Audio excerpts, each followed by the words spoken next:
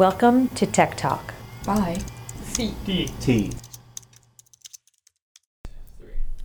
Welcome to CDT's Tech Talk, where we dish on tech and internet policy while also explaining what these policies mean to our daily lives. I'm Brian Wazalowski, and it's time to talk tech. It's Zuckerberg Week! This week, Facebook's CEO Mark Zuckerberg will be testifying before both the House and Senate about how the data of Facebook's users was used by Cambridge Analytica to target swing voters. And the questioning will undoubtedly go beyond just this issue, especially with the recent admission by Facebook that all of its users likely had their information scraped from the site.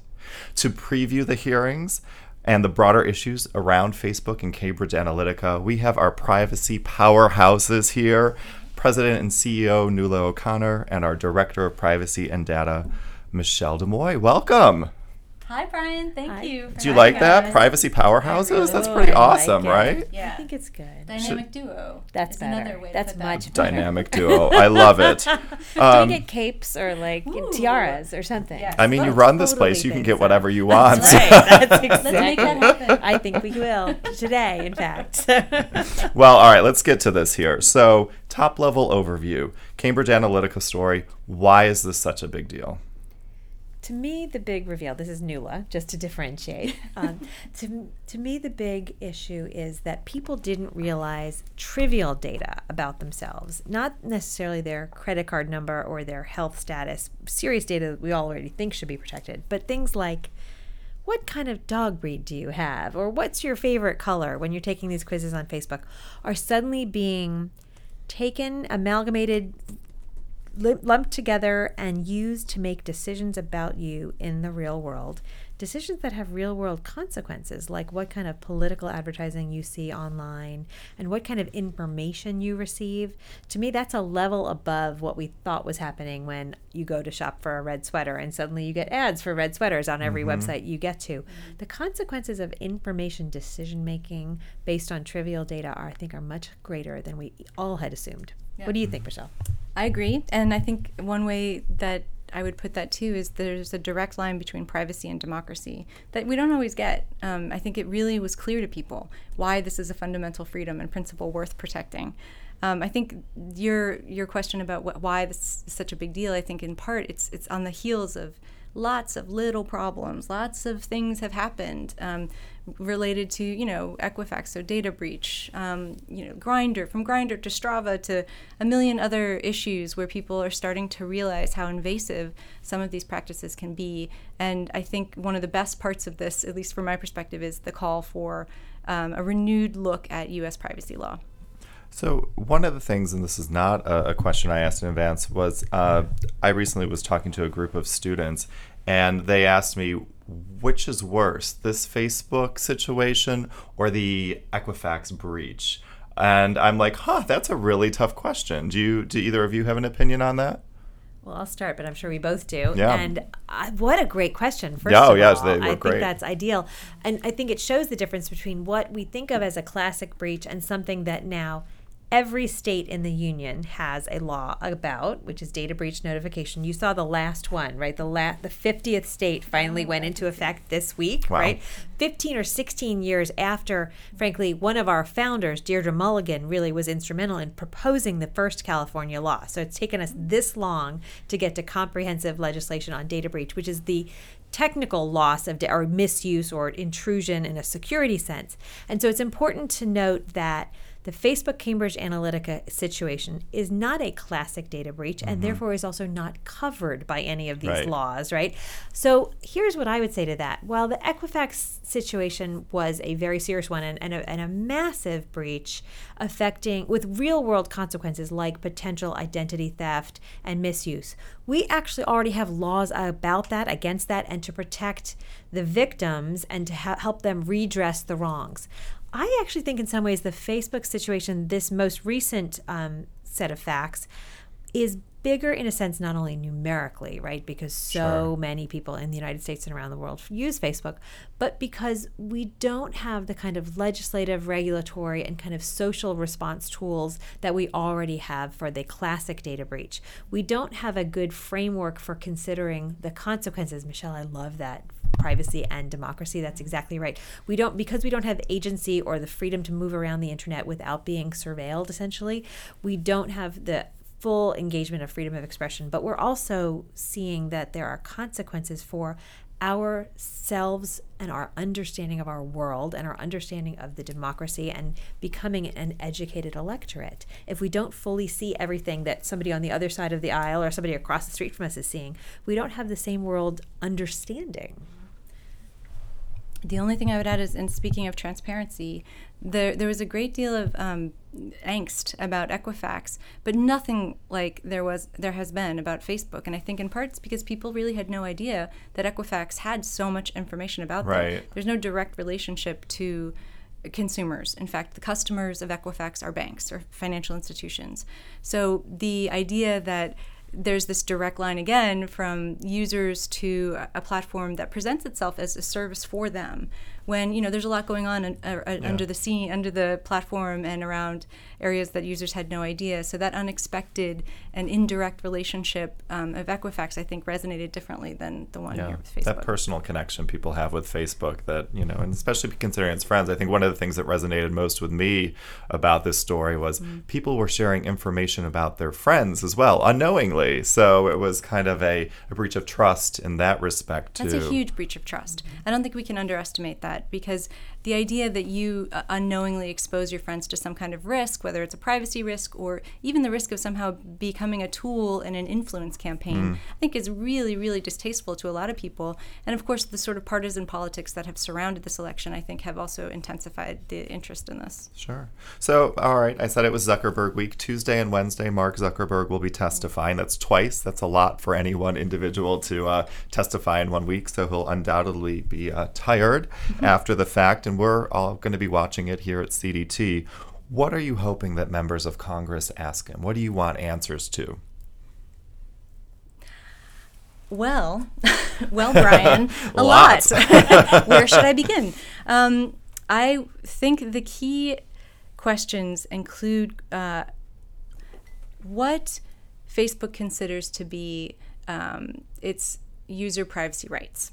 So thinking about not their privacy settings as much as what do you think your user privacy is worth, not to your customers, but to your users, and what type of expectations should they truly have when they come onto your platform, not as dictated by your terms and conditions or your privacy settings, but when push comes to shove, right? These decisions or this incident makes it look like they value their user privacy pretty low on the totem pole. When you have data sharing agreements that have no enforcement, have no way of having accountability related to them, that is a signal that it's not something that is valued. So I think those questions would be important. I think also getting into the business model of Facebook to understand how user data is actually monetized. Not just because I think that's an important question in terms of a regulatory framework, but also for users to hear, to get some transparency that they have not had. What are the most desirable traits for a user? What is the most valuable characteristics of users from a customer standpoint? And of course, Facebook's customers are advertisers. What about you, Nuala? So I'm reminded of an article, I think it was Tim O'Reilly wrote a couple of years ago, that said, "Whose black box do you trust?" Right? And we are now engaging in an online world where so many decisions are made about us in infinitesimal time, right? The algorithms on various platforms are changing in fractions of a second, and they are affecting not only the ads we're seeing, but the content we're seeing. I'm not necessarily asking to know, again, I've said this before, all the ones and zeros or even every instantaneous change in the algorithm, but I do want to know the values. I think what you're getting to is factors and values in the decisions that companies are making about me in the digital world and how they are affecting what I'm seeing as opposed to what my next door neighbor is seeing. And I think, some incident response kind of protocols about when do they know and how do they know it? That's important as well. Yes. I do hope, again, I take no kind of schadenfreude or no joy in the pain or misfortune of any individual CEO or company, but I do want to see some good come out of this. Really, I think, inflection point in the conversation around our relationship with our own data and our relationship with companies that process data. And so I really hope we go to a kind of a higher level, first the details of what happened, but then the higher level conversation about what's fair, what's a fair deal in the digital world between a company and an individual when trafficking with data. And I think you're right, it goes to issues of transparency and accountability and user understanding, and ultimately I hope greater individual control over their online experience and their data. That's not to say that companies can't make a reasonable living in the digital world, but there's got to be a lot more accountability to the end user. Michelle? I agree.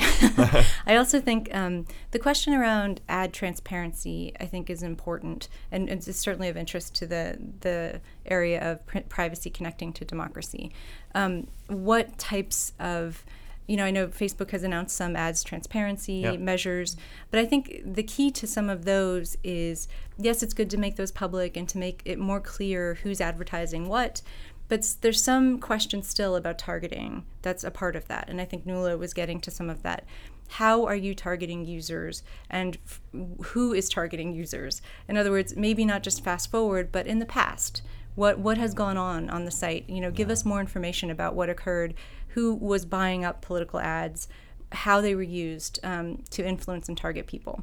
Those kinds of questions, I think they really have yet to answer in depth. So less privacy, although still important, but I think the election integrity questions are really important also. Sure. Do you think, the Honest Ads Act plays a role in this? It seemed as though on, I guess it was 60 Minutes and then a follow-up that Zuckerberg himself almost endorsed it. I know that Senator Klobuchar certainly jumped on that and took it as an endorsement. Do you think that that's a potential solution or part of the solution?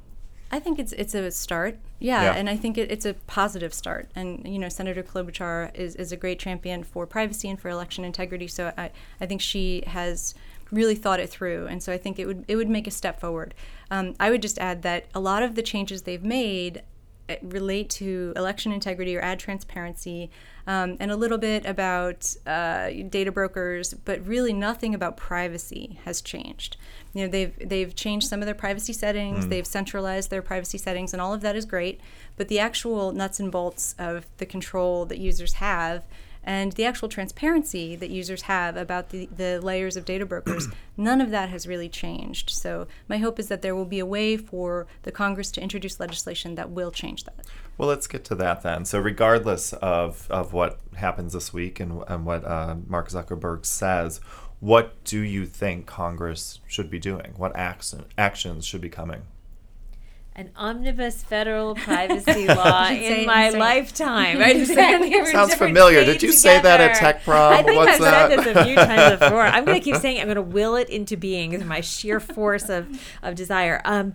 This is something, listen, many, many good and responsible companies and advocacy organizations and academics have been saying for many, many years. I was in the earlier coalition that was led, in fact, I think at some point by Microsoft and GE was in it when I was there, and other great tech companies. But this is not just about tech companies. I think what I'm really saying is that this is about the trafficking in personal data and personal attributes as part of the economic lifeblood of certainly the internet, but every company has data, whether you're online or offline. Right. Pretty much everyone is an internet company in some ways, whether you're just paying your employees or whatever. And there should be constructs of data stewardship and what Jack Balkin at Yale calls data fiduciaries, that there is some inherent corporate, civic, or social responsibility to the collection, use, and dissemination of personal information about your customers, your vendors, your suppliers, your partners, or whatever relationship you have with the human being, and that there is some dignity, inherent dignity in the individual, and that is attendant to their data as well as to their body. And so I think it's a lofty goal, and this may be one that hopefully I'm living a long time, because in my lifetime gives us a little more runway. But in the short term, Michelle's right. There are issues around data brokers. There are issues around election ads. There are issues of transparency and accountability and redress and data deletion. All of these are good steps. I think the ultimate end goal shouldn't also skew our vision that there is good work to be done today, tomorrow, next week, with the goal in mind that ultimately individual humans have more agency and control over their digital self. Yeah. Yep, and I think at the risk of sounding slightly cynical, sometimes these hearings can be a way for Congress to sort of yell at CEOs. Sure. And there's some value to that, I suppose, Makes to the for public. good campaign ads. And for the public to learn things that maybe they didn't. Sure. But really, from my perspective, and related to what Nuala just articulated, I'm laser focused on getting protections for people. It's not necessarily about holding companies accountable in this, we're going to slap you with some fines and some other ways. It's really about long-term change that we've needed for quite a while. And I think that if we can propose and sustain legislation that is reasonable and logical and really puts the person first, I think we can do that. Yeah, and it seems like it's something that should not be partisan. So I agree, and I think there is some partisans are coming around, shall we say. I think it's clear that everybody has sort of skin in this game. A lot of people are on Facebook, Sure. but also just we all use the digital ecosystem, and our personal data is out there. So I think to the extent that we can message that this isn't a partisan issue, that this is something that affects the fundamental rights of Americans, then I think we will succeed in getting lots of stakeholders on board. Great. One other question now. A lot of times people will pivot this to what should I do? The individual user, as you were just talking about. And one of the things, certainly had a hashtag campaign out there, deleting Facebook. Would you advise deleting Facebook? Is that a viable option? What should people actually be doing? I think that, and I said this in a recent article, I think it's really personal. Yeah. I really, in the same way that I'm not trying to dictate exactly what every platform, product, and service should do legally, I don't think we should dictate all of the choices available to people. That a choice to delete is a choice that you should have. So that's as far as we would go. But I do think deciding whether or not to do it is tricky. A lot of, as the company has said, this is about connecting all of your friends and family. And so to the extent that that's the only way that you can talk to your relatives in another country or show them your kids' pictures, that's a really important connection to keep. Yeah. So I think it's tiers of what you're comfortable with. And although their privacy settings aren't perfect, they're a tool that you can use to protect some information. So usually what I would say to somebody is if you want to delete, I think you should go for it. But also there are other options before deletion that you might consider. Very helpful. Can I even add to that? I totally agree. I want solutions that people have real choices, whether they, and when they delete, that delete really means delete, that the data's really gone away, it's really de-identified, it does not exist anymore, there's no account. But even more, I've seen a great thread of conversation among technologists, ironically on Twitter, about the privilege that argument shows. It is really not that easy for someone who has a small business on Facebook, or as you point out, has relatives in another country, and it's the most cost-effective way for them to communicate. Right. It's a little bit of a simplistic knee-jerk reaction to say, oh, just delete it. Right. That's easier maybe for you than for me, and so I think that's not always the answer. And I'm also very much a change from within kind of person, so I'd rather stand and fight, even with my be loyal opposition. I'm as everyone knows, a huge Facebook user, both a critic and a user at the same time. So I think it is a somewhat simplistic answer to that. It's not a one size fits all solution. Right. Yeah. Would that there be lots of different platforms that reflect different kind of norms and ways of talking to each other and ways of including or de-identifying data. Yeah. I think that makes a really good point. Just one final point, that there need to be competitors in this space. So to the extent that this raises those people or gives them some sense that they can enter into a space that's really dominated by Facebook, I think that's a good thing. Yeah. Facebook may not agree, but I think it's a good thing. Competition is a good thing. Competition is a good of thing. course. Free market, but most right? of all, transparency about what the deal is, and that people will make different choices based on how much data they're required to give and what kind of protections they are promised, and that those protections have to be clearly stated at the beginning of any relationship. Yeah. Well, unquestionably, this is a story that's going to continue to make headlines, and certainly people are a little bit more aware now. And so hopefully all you're setting out for, those very ambitious goals, are reached. Thank you for joining me, my privacy dynamic duo here. And we'll have you on again, no doubt, very, very soon. Thank you, Michelle and Nuala. Thank you, Brian. Thank you, Michelle. Thank you, Nuala. That's it for this episode of Tech Talk. If you're going to be watching the Mark Zuckerberg hearings on television, likely C-SPAN, and want to follow along with CDT, our own Joe Jerome is going to be live tweeting. His hashtag is, or his handle is @JoeJerome. And then you can also follow @SendemTech, and we'll be retweeting him. Thanks so much for listening.